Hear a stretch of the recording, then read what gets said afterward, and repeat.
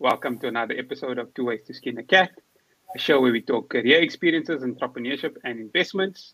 The main aim is to show that there's more than one way to be successful other than climbing the corporate ladder. We are experiencing a little bit of load shedding, but we proceed nonetheless. We are live on LinkedIn and YouTube, and the show will be on podcast tomorrow morning. Don't forget to like, subscribe, and click on the notification bell to get automatically notified when the next episode comes out. If you're watching live, please drop a 1 in the comments. And if you're joining us on the recording, please drop a 2 in the comments so that we know we're not talking to ourselves. My guest for this week is Otsile Mateba, Chief Financial Officer of A2X Market Stock Exchange. Otsile, thanks so much for joining me today. Thank you so much for having me, Uwais. Let's jump straight into questions. So tell us your story. Maybe where do you come from? And outside of work, who is Otsile Mateba? Give us that backstory. All right, sure. So originally born in Rustenburg, but my parents sent me off very, very early on,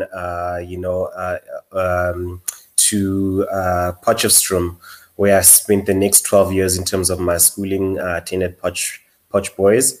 Made my way to Joburg to complete my, to study accounting at Wits University. So yeah, that's a little bit of a brief background in terms of my educational journey and basically how I ended up to where I am now. Eventually, after finishing off with accounting, at Wits University, I then did my articles through Coca-Cola, and eventually progressing and qualifying as a CASA that way. Amazing. And outside of work, what are you, a sports person? What do you enjoy? Yeah, so there's two main things there's actually a couple of things that I really enjoy doing. So number one, I'm a casual or runner, social runner. So I try to get that in quite a bit. Developed a keen interest in motorbikes. So one of the things I enjoy on the weekend is just going on my bike. Apart from that, so those are the main things. And then obviously really, really love music. Love reading as well. So I'd say that those are like the main points in terms of like outside of work, what I enjoy doing and who I am. So moving back to what you mentioned earlier, you started your training or your training contract at Coca-Cola. And it was probably at a time when very few people didn't go the audit direction. So what made you push and decide to go in that direction when everybody else was going the other way? Yeah, good question. I think for one, I'd started looking at the top option or outside of public practice, as it was known at that time. During my varsity years, I think it occurred to me very, very quickly that I didn't want to go through the whole the auditing route. I had a sort of a brief idea in terms of what it is that I wanted to do. And I knew that auditing wasn't it. So I didn't see a point in, spending 3 years of my life in something that I knew that, I wasn't really going to do. I wanted to almost get that real world experience as soon as possible. So, yeah. Okay, now that gives us a good understanding. If anybody's got any questions for Otsile, please add it into the comments now and we'll answer them all towards the end. So, Coca-Cola and then SAB Miller, it's very consumer markets focused and retail focused. And then you switch to financial services at Peregrine and A2X. How did you find that switch from consumer markets to financial services? Because they're not like right next to each other. It's a bit of a jump. No, 100%. So, I was at when I was at Coca-Cola, the focus there in terms of your articles is financial management. So that's your core specialization. Whereas if you go to, let's say, the big four, the auditing route, obviously then your core competency there is then auditing. So immediately as I was finished with my articles, I was offered, to either stay on at Coca-Cola or to join what I'd call is the sister organization, which is where SAB is. By that stage, I'd actually already started, developing a passion on a little bit of a side project, reading quite a lot of financial books, started investing on the side, and seeing that this is something that I really, really, enjoy, and I think I could potentially be quite good at. And I then decided to start trying my hand in terms of trying to get into financial markets. The jump was not easy. Unfortunately, once you've been in some industry, you get typecast into that industry. And so I had to fight really, really hard, to show that I could survive in financial the financial industry. And the rest, as I say, is history. But at least somebody who's so anybody who's thinking of switching, Utsila is a good guide. I see your LinkedIn profile says that you did a postgraduate diploma in business administration.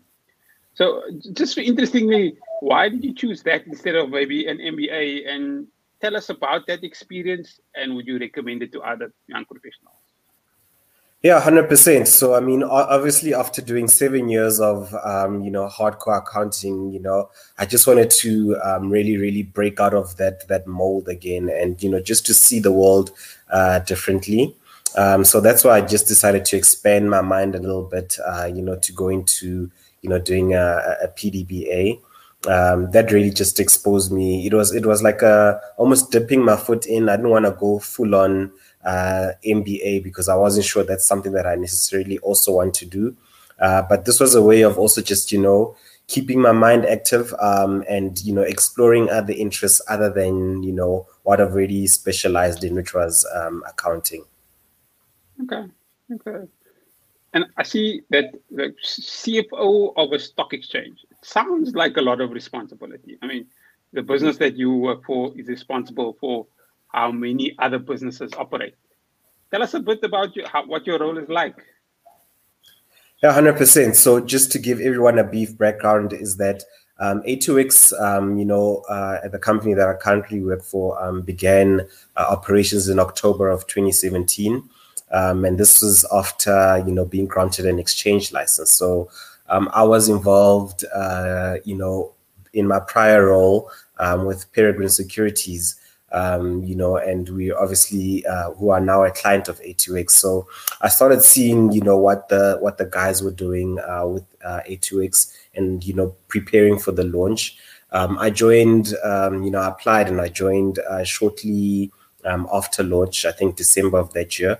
And it's been a very, very interesting, a lot of responsibility. I think I took it on, number one is to really just stretch myself as much as possible. But also I believed in the vision. I believe, that, we had the right people, that we had the right, backers, the vision was strong enough. And I thought it was something that I really want to get involved in. And, basically breaking a 134-year monopoly sounded like a great way to spend my time. Go big or go home, eh? Go big or go home. Yeah, 100%.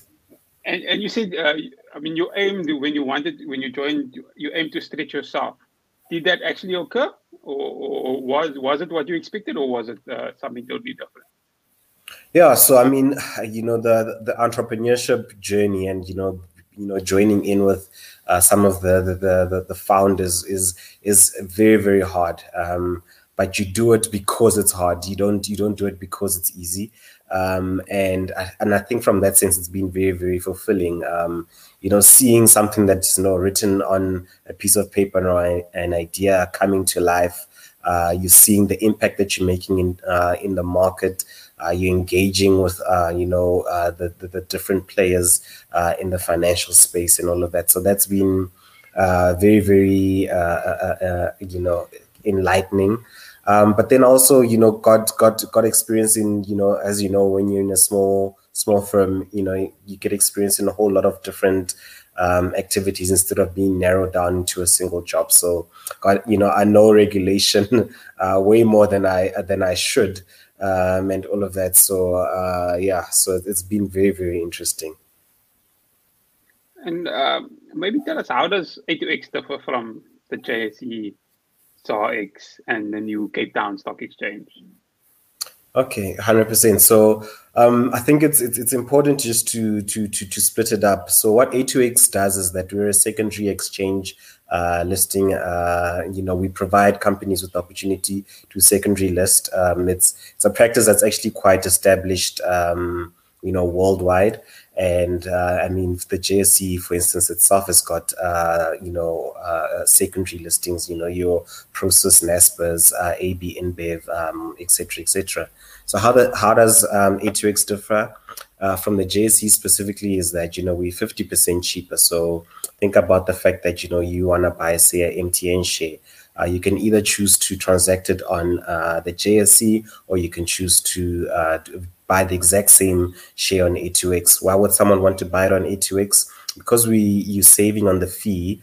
You get that benefit. So you can imagine now with a lot of institutional clients, who trade, that those basis point savings, that 50% saving, builds up to quite a large amount at the end of the year.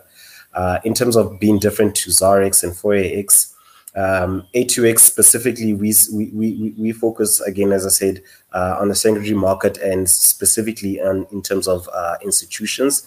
So whereas Zarex, Forex, they really focus in terms of the retail investments, the retail investors being the normal man on the street. So that's the big differentiator between us.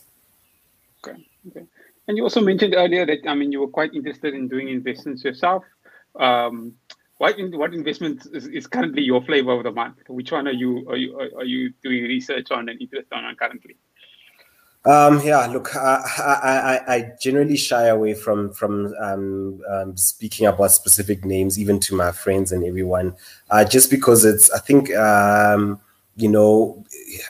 recognize the fact that, what I say and my voice is going to have influence in terms of how decisions are made. And as you know, with investments, there's always risk and et cetera, et cetera. So I don't punt a specific company. But just to say that, when I did do it, I actually, in fact, one of the reasons why I got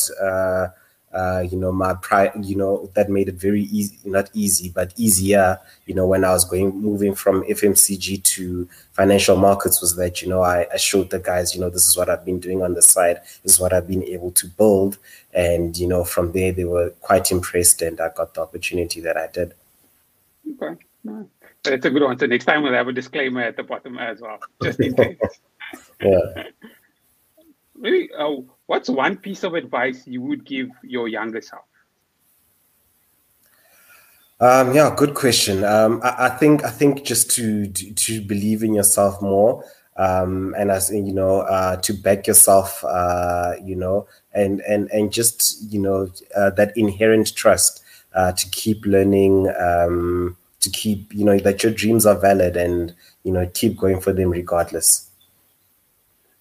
It's a great way to summarize our little chat. Any last words from you, or anything we didn't discuss that you'd like the audience to know? Look, I think I can't leave this space without speaking about A2X. I think it's a really, really, what we're doing and what we've managed to achieve is really great. And I always want to encourage, specifically, seeing that we're on LinkedIn Live and other platforms, is that to encourage companies to secondary list on our exchange. It's free. One of the things that you're able to get, so there's no cost to listing. You give your investors choice in terms of where it is they want to transact. More than that, you save 50%. You're helping to grow the financial markets industry in South Africa, and specifically bringing competition into the country. And then importantly, you're also able to access liquidity pools which were previously not there. So that would be a quick 30-second elevator pitch. Awesome. That's a great way to end. The show has been live on YouTube and will be on the podcast tomorrow. If you're watching on YouTube or listening on the podcast and you feel that it's added value to you, Don't forget to like and subscribe and click on the notification bell so that you get automatically notified when the next episode comes out. Futsile, thank you so much for your time. All right. Thank you so much, Joyce. Much appreciated. Thanks, everyone, for joining us for another episode of Two Ways to Skin a Cat. Goodbye.